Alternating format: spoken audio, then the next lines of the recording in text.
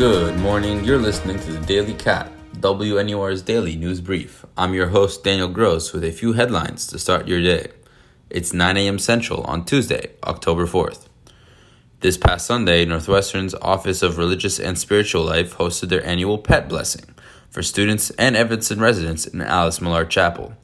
Group and individual blessings were provided at the event, which is done by churches to commemorate St. Francis of Assisi. The Chicago White Sox's Tony La Russa stepped down as manager after 2 years. The Hall of Famer cited health concerns, which had previously forced him to leave the team in late August. The three-time champion and four-time manager of the year had won the AL Central title last year with the Sox. Planned Parenthood announced the launch of a mobile abortion unit as demand surges due to out-of-state patients. Since the overturning of Roe v. Wade, Illinois' immediate neighbors have introduced legislation restricting abortion, causing many to come to Illinois for care. The mobile unit will be operational by the end of the calendar year and will be stationed at several different points along Illinois' southern border.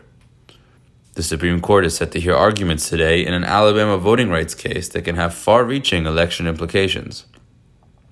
Black voters make up 27% of the electorate, yet only made the majority in 1 out of 7 of Alabama's congressional districts. In February, the Supreme Court had blocked a lower court ruling that ordered redistricting to create a second black district by the 2022 elections. North Korea fired a ballistic missile over northern Japan, prompting Japanese citizens to shelter or evacuate. This is the first such launch in the past 5 years, as the pariah state pushes to build a nuclear arsenal that can threaten America and our allies. That's all for today's Daily Cat. From Evanston, Illinois, I'm Daniel Gross. Be sure to check out more news stories on our website, WNUR.news.